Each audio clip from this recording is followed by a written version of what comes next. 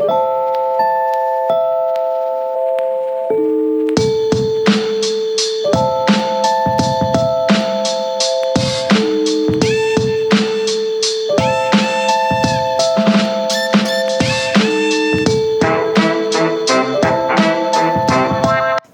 this is Donna Otto, and we are Modern Homemakers. So glad you've joined us. So glad you've been joining us for this season.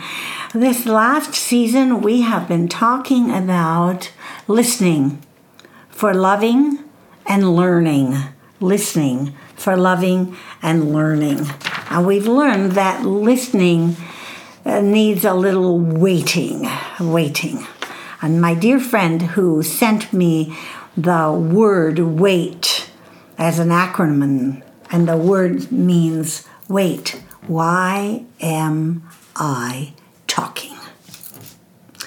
I hear myself say that, and then of course I keep talking here on the podcast, but it's been very helpful to me. And Psalm 130 has really been an important psalm this year as we have talked together about watching and waiting.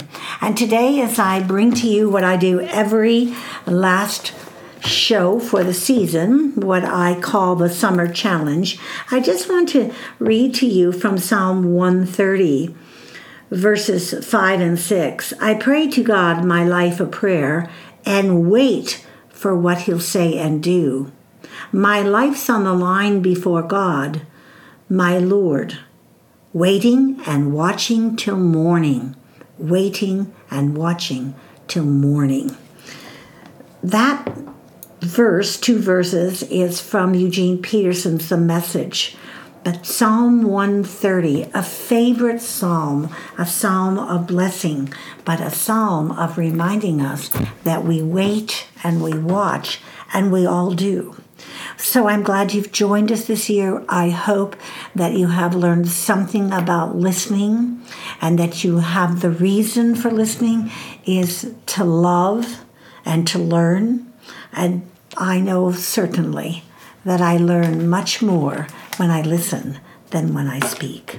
So today, this summer challenge for 2022 is about the word mend. When I say to you, mend, what do you think of? Mending a fence? Fixing something? Making it right? Restoring it? Patching a relationship? Well, I want the summer challenge to be this year, mend your net. Mend your net. The summer challenge has been every year for decades. And when you mend your net, you are strong and ready and available. And I want to leave 4 passages of Scripture that you'll find on our website so that you can refer to them if you're driving along right now. Mark 1:19, Matthew 4:21, and I prefer the Message, 1 Corinthians 1:10, and 1 Peter 5:10. Now, these are passages that lead you to understanding how Christ uses the net, the mending of the net, and how the period of time that Christ lived in, the role that nets played. So I have 3 points. 1, be a ready person. Have your nets mended. And I've given you the passages. Secondly, we all have holes. You can act like you don't have a hole. You can pretend you don't have a hole. But we all have holes. You have a hole. Your marriage has a hole. Your mothering has a hole. Your church has a hole. Your house has a hole. Everybody has a hole. 3, mend the holes to keep the net strong. It's about the net. Mending your net. Mend your net. It isn't about the mending, because when I say mending, I don't do that anymore. I don't darn socks, and I don't mend shirts, and I don't sew. But we are always mending things. And I'm asking you to pause a little this summer and look at your own net and consider what that net means and then how you can mend your net. Oswald Chambers, in his great devotional, I don't know if you know that he lived to be a very young man. He died at 37 years old or 34 years old. But he wrote a devotional that continues to be a very important part of the world. And he says, be a ready person, ready, listening when he speaks, quickens, pokes, prods. Stay, don't run or hide or avoid. We presume that we would be ready for battle if confronted with a great crisis. But it's not the crisis that builds something within us. It simply reveals what we are made of already. Do you find yourself saying, if God calls me to a battle, of course I'll rise to the occasion? Yet you won't rise to the occasion unless you've done so on God's training ground. If you're not doing the task that is closest to you now, which God has engineered into your life, when the crisis comes, instead of being fit for the battle, you will be revealed as being unfit. Crisis always reveals a person's true character. I love Oswald Chambers. His utmost for my highest has been, or my utmost for his highest, has been a companion for 50 years of my life. He speaks every day in a new way in this daily devotional. If you've never picked it up or looked at it, I would encourage you to. The words I just read were written by him. Crisis always reveals a person's true character. There are more crises these days than ever before, and some of them, as we talked the last time we were together, affect our entire nation. Isaiah 43:18 and 19 says, I'm doing a new thing. Note it does not say he's doing a normal thing. When we study that passage further, we discover that Isaiah was speaking prophetically about Jesus. When God sent his Son to earth to die on the cross and rise from the dead on the third day in order to give us everlasting life, that was a new thing. The world had never seen it before. It certainly wasn't normal. It was not normal. And one of my favorite examples from Scripture where God does something new, completely abnormal, is found in Luke chapter 5. Before Peter had become a disciple of Christ, he was a fisherman. And the night before Jesus called him to follow him, Peter had been out fishing all night without a single catch. He had to have been tired, frustrated, and defeated. Then as he pulled back up to the shore, depending on the version of Scripture you read, it might say that Peter was washing his nets when he docked at shore. But in some versions it says he was mending his nets. Now, that has a lot of pictures to me personally, and one which I can offer to you if you've never seen any of the series called The Chosen. The episode where we see Jesus helping Peter with his fishing is profoundly exhilarating. I have goosebumps just thinking about it. And I had the privilege, my husband and I together, and then I by myself, to visit Israel. And on the trip that I went by myself, they showed us what it was like to catch fish on the Sea of the Galilee, using the nets that Peter and other fishermen of his day would use. They also showed us what it was like to mend those nets. The nets were used, and they're very tight nets. Not like a net. When you think about a net, a wide open, some of those handle dig in and you scoop out some fish, and they're big fish. This was not the kind of net they used.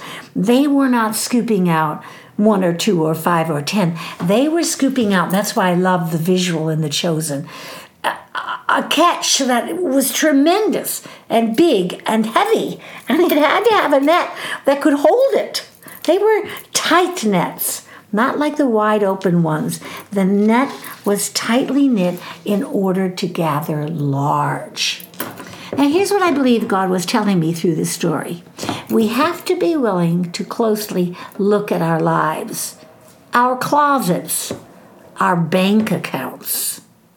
I am always amazed when I read about someone who has embezzled $700,000, $1.2 million, quietly, carefully, over a long period of time. Why? Because someone's not watching the accountant. Someone's not watching to see what's being done. Our jobs, our families, whatever it is that we're responsible for, we have to see if that needs mending. The net has to be tight. The holes have to be small. They have to be completely secure. And when you could not go out fishing, which were many times on the Sea of Galilee, the weathers were stormy, they could not go out. The fishermen still cannot go out because of the weather, the condition of the sea. And when they did not go to fish, they spent time repairing their nets. Did they like that? Not as much. But when the boatload of fish literally came in, the net was ready. When we're careful to do our part to fill in our holes, eliminate unnecessary spending, mending relationships. I am big and brave and strong, and I talk a lot. I tell you, mending your relationship is really important, and you should do it. It should have high priority. You've heard all sorts of things about how to keep your marriage intact and your friendships intact and your relationship with your children. But I want to tell you, girls, guys, whoever's listening, I want to say to you, that is a hard thing for me to take the initiative to do. You know why often? Because I'm the one who put the hole in it. And then I have to go and say what's necessary. Mending relationships. We can prepare ourselves for the new and miraculous things that God wants to bring our way. And I don't know what God thinks every day about everyone and how he decides to offer us opportunities, but I have an absolute assurance, and I think I'm in agreement with Oswald Chambers, that God doesn't call me to fight the battle unless I'm fit for the battle. And I get fit in every day, in every way. I know. Do you push yourself away from the table? Do you make yourself go for a walk? We've been talking about rest. Do you sleep enough hours that you have the strength for the next day? We all want to cut corners. We want to watch one more show, read one more page, have one more conversation, eat one more cream puff. But God wants to show us what he will bring our way. And just like Peter, the net was overflowing with fish after Jesus spoke. And I believe our greatest days follow our greatest submission to God, to his love, and to what he has called us to do. Now, the scene in the film The Chosen is just, it's so obviously graphic, but the scripture describes to us. You imagine how Peter felt? I mean, Peter, the big stud guy, right? He's been out all night. He's been fishing. He's changed his location. He put his nets in. He caught nothing. He caught nothing. Now, the stranger, the new guy in town, Jesus, and the film shows this very clearly, is on the edge just as the boats come in. His friends in their boats had been out, and they haven't caught anything either. And this is how the story goes. Peter comes back. He's failed. And all of a sudden, Jesus says to him, "Put your net on the other side." Now, we know a little about Peter. Okay, let's not talk about Peter. Let's talk about Donna Otto. Let's talk about you. You've done everything right. You've done it well. You've been out all night. You've done this before. You're no stranger to fishing. It's your way of life. It keeps the family fed. And then all of a sudden, Jesus says this thing to him. I can just imagine that Peter thought, excuse me, but I know what I'm doing. I've done this before. Who are you to tell me what to do? But Peter just does it. And this is the scene. I see it vividly as I describe it to you. So many fish in the net. The fish are falling out of the net. All of his friends come to help him. They pull all the fish into the boat, and the boat is completely full of fish falling out on all sides. I just love the picture of it. You can give it to me in words, but seeing the picture of it, that is really what Christ does for us. That's what he does. That's his love language with us. Excuse me, Mr. Chapman, but his love language is abundant. He says, not here's a fish, not here's a few fish, not here's enough fish to take care of you for today or to pay your bills, but fish abundant, falling over on all sides. And what does Peter do? He falls down and he worships Jesus. And then Jesus says to him, I am going to make you a fisher of men. Now, it's a perfect story, isn't it? It's a perfect story. It's Peter's vocation. It's mending the nets, and he kept the nets full, and he went out, and he failed, and he came home, and he listened, and then the God of the universe, Jesus, says, I'm going to make you a fisher of men. This is your true calling. And of course, we know the story of Peter. But this piece really hits me. We cannot be so united with each other if we recognize that there's a bigger picture, that we're just a part of God's bigger picture. So don't be afraid to look closely at your nets. Make the changes you need to make. Make your nets as strong as they need to be. Make your nets a place that, if inspected carefully, you would find in the smallest places where one might be broken. This is a careful examination. This is not a casual examination. One small hole in the net could cause the net to continue to weaken and become dysfunctional. Even though Peter has not caught any fish all night, he was still faithfully looking at his nets, being careful to see if anything needed mending when he went back out to catch the fish again. They could not fish. The seas were too unruly. There was no fish. What they did was prepared their nets and looked for holes. Looking for holes is not my favorite pastime. But I am convinced that when I look for holes, they're much smaller. And my ability to fix them is much more, it's easier. I have the wherewithal to do it. When it gets too big and beyond me, I feel hopeless. Jesus shows up. He does not do a normal thing. He tells Peter to go out to sea, cast his net in again. And Peter says, what the heck? I'll do it. I've been fishing all night. I didn't get anything. I am the professional fisherman. You are not, but I'm going to do it. I hope that will encourage you. Do you have holes in your net? Do you have a hole that you know of? Do you have a hole that you know of and avoiding it because it means facing God? I think I used to pretend a lot. I used to pretend a lot about a lot of things as a young woman. Yes, I hid my dirty dishes in the clothes dryer. That was definitely pretending. But sometimes I pretended about more things than just the dishes.